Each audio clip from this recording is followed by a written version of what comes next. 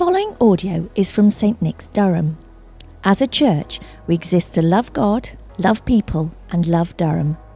We hope that this sermon will serve you well as a supplement to your regular Bible reading, prayer and participation in your local church. For more information about St Nick's, Durham, directions or resources, please visit stnicks.org.uk.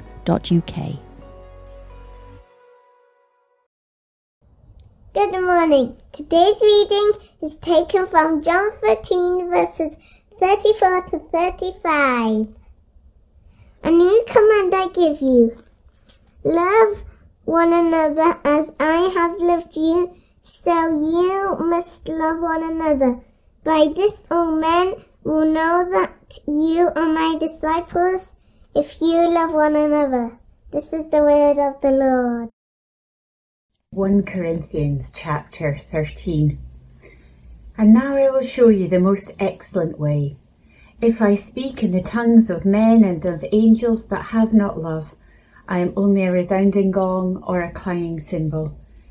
If I have the gift of prophecy and can fathom all mysteries and all knowledge, and if I have a faith that can move mountains but have not love, I am nothing.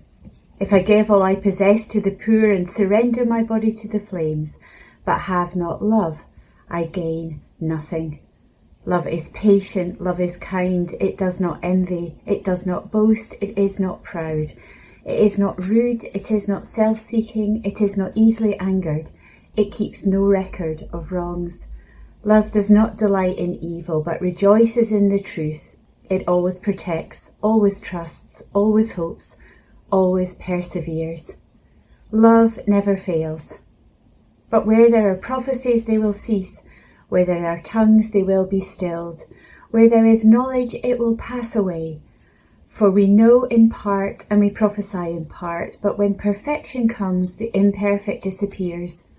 When I was a child, I talked like a child. I thought like a child, I reasoned like a child. When I became a man, I put childish ways behind me. Now we see but a poor reflection as in a mirror. Then we shall see face to face. Now I know in part. Then I shall know fully, even as I am fully known. And now these three remain, faith, hope, and love. But the greatest of these is love. Let me add my welcome to that of Claire to you to this service today. Let's pray. May the words of my mouth and the meditations of all our hearts be ever pleasing in your sight, our Lord and our God. Amen. The first task of any preacher on 1 Corinthians 13, writes Richard Hayes, is to rescue the text from the quagmire of romantic sentimentality in which popular piety has embedded it, he writes. The common use of this text has linked it in the minds of many with flowers and kisses and frilly wedding dresses. In fact, he continues, this passage is an impassioned vision of the more excellent way in which members of the Christian Church should treat one another. And with that introduction, let me wish you all a happy Valentine's Day. Friends, I have preached at least half a dozen sermons on 1 Corinthians 13, and every single one of them has happened at a wedding. And it really is no surprise that couples continue to choose this as the text for their service of holy matrimony. As a hymn about the enduring nature of love and the qualities of love, there are few better examples in the whole canon and history of literature than 1 Corinthians 13. For those of you who are married in church, this may have been your wedding text, and Joe and I chose it as one of the readings at our wedding. So today, as we celebrate all that is good and joyous, about married love, let us together give thanks for that gift of love between two people romantically drawn together, before admitting that in fact Richard Hays makes a good point. Our readings this morning from both John's Gospel and 1 Corinthians are indeed about love.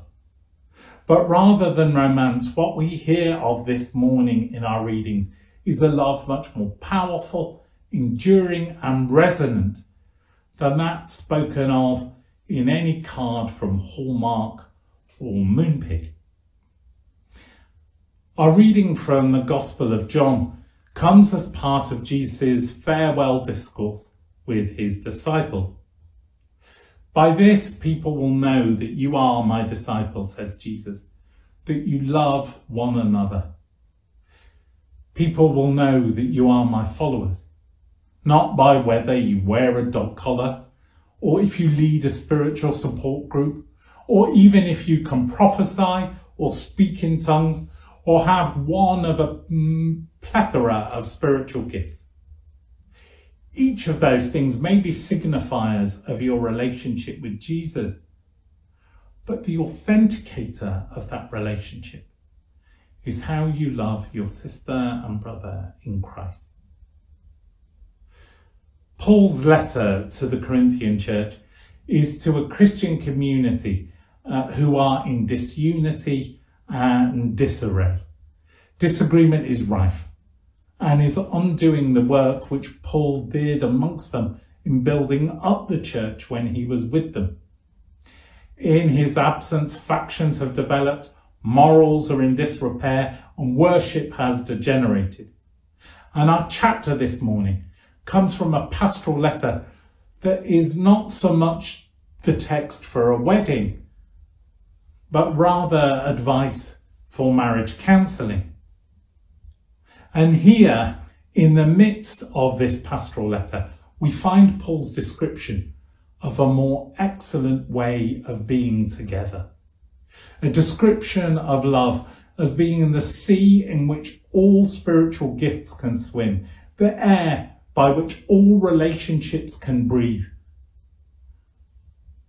and without which our gifting, flourishing, and relationships are left either suffocating for want of air or flapping in distress for want of sea. Without love, the chimes and harmony of mutual flourishing are replaced by the clanging gong of communal strife. Now, as well as being Valentine's Day, today the church marks Racial Justice Sunday. But why have Racial Justice Sunday at all, you may ask? There are those who say that we shouldn't do so. Critics of marking such a day ask perhaps whether it's another example of the Church of England being in hock to the woke liberal agenda of society.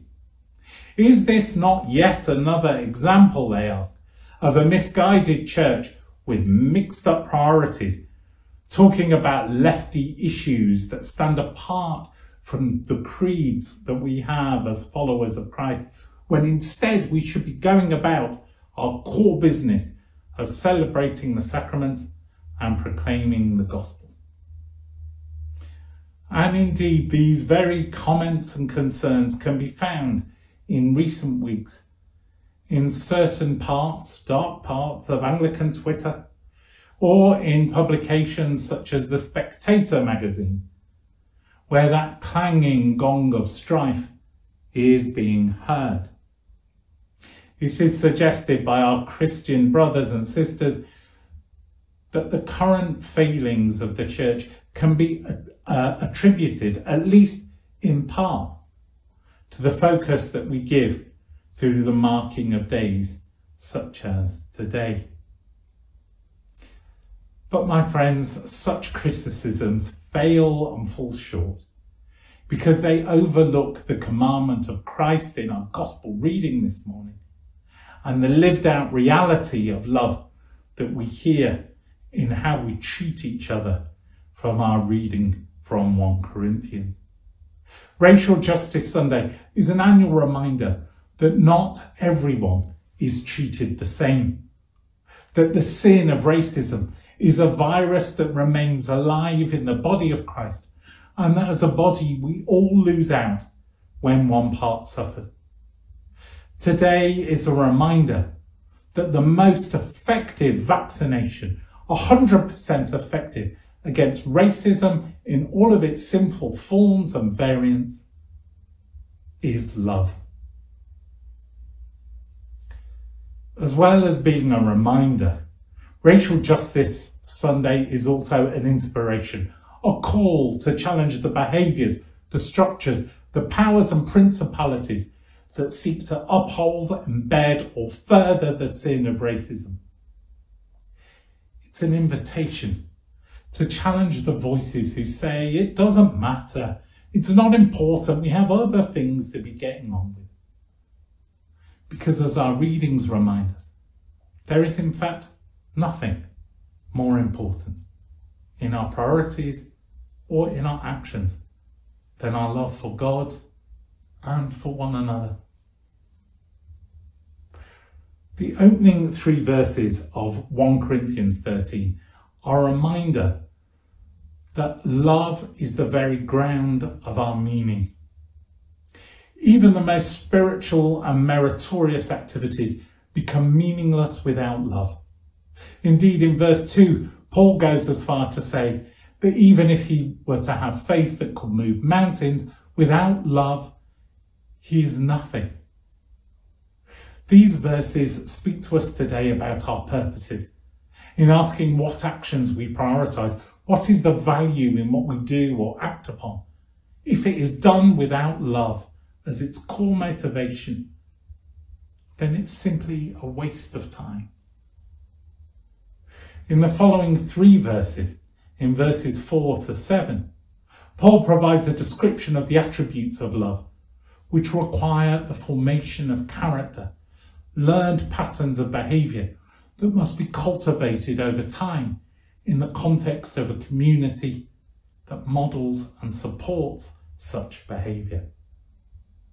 Paul describes the credentials of love with 2 positive affirmations, swiftly followed by 8 negative descriptors, and finishing with 5 further affirmations. That checklist of 15 characteristics in verses 4 to 7 provides a health check for our relationships with one another, be they in a marriage, in a friendship, or with one another in church. And whilst the church should be a school for the cultivation of these habits and practices, a place where character formation or discipleship is as much a part of the role of the church as teaching and praying, there are times, my friends, when the church gets it wrong, or very wrong indeed. In the past few days, there has been a report published into the activities of a globally respected Christian leader and evangelist who has now died, but who during his life abused his power and his position.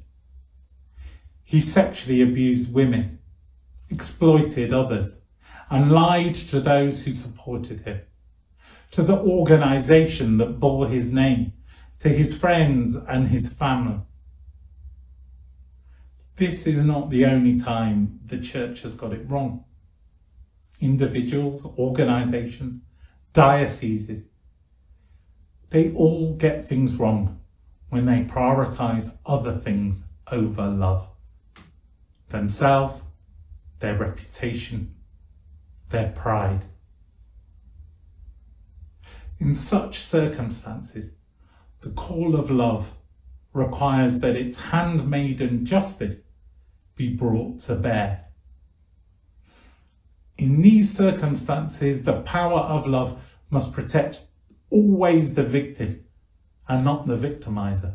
Churches have an obligation to be counted foursquare on seeing that love is always hand in hand with justice. And then we come to the final verses of the chapter, verses 8 to 13, a reminder of the enduring nature of love that we are called to show to one another.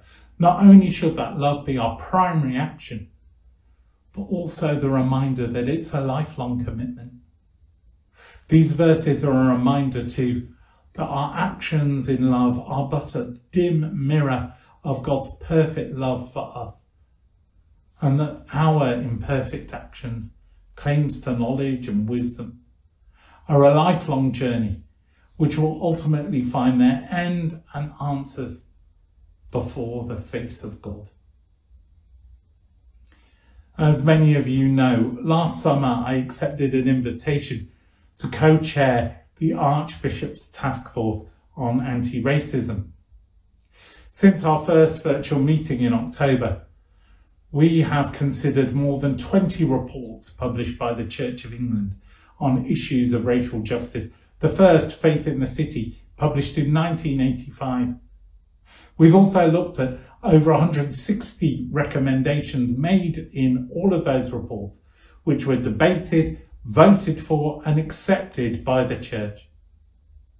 And yet, despite all those recommendations, very few were acted upon. The issues identified more than 30 years ago still remain. The stain of racism has remained stubbornly present in our institutional life together and resurfaces time and again.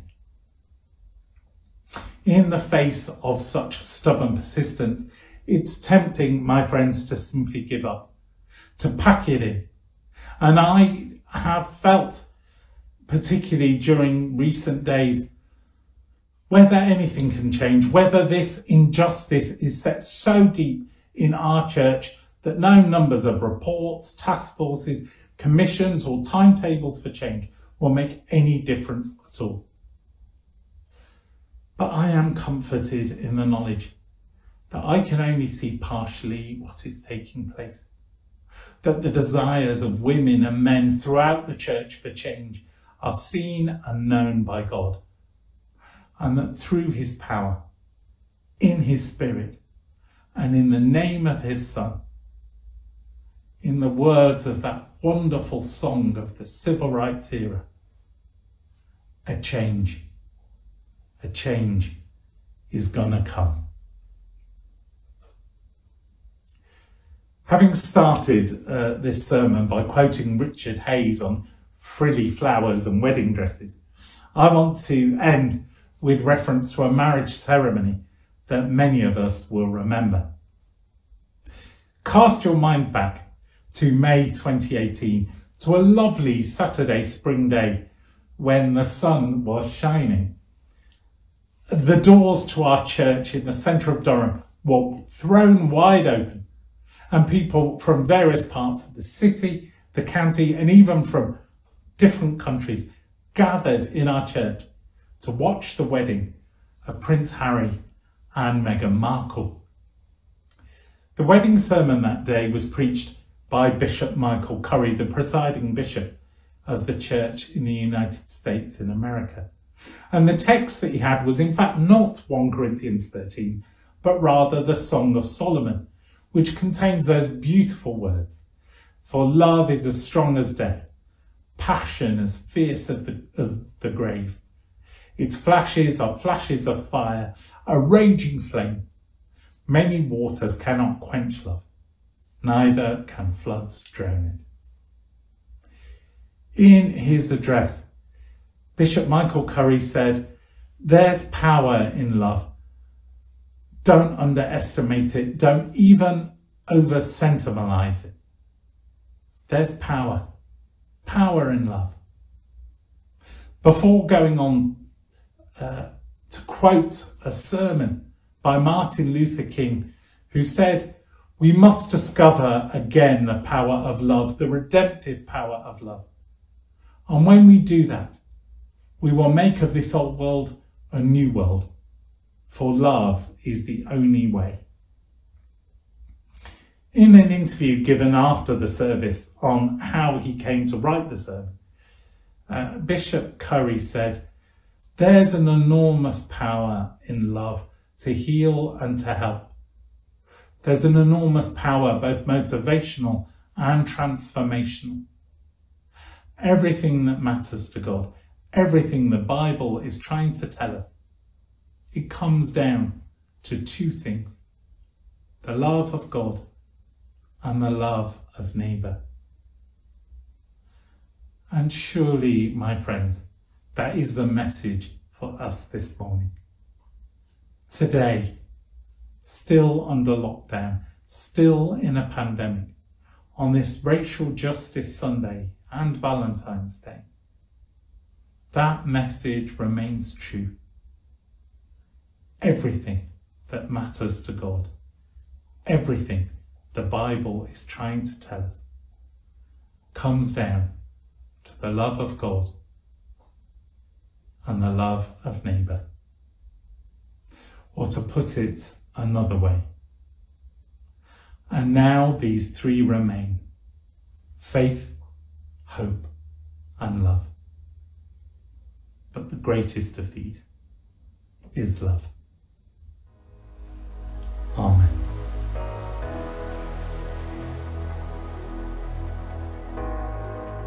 Thank you for listening to the St Nick's Durham podcast. If you would like to hear more sermons and teaching like this, then subscribe wherever you get your podcasts.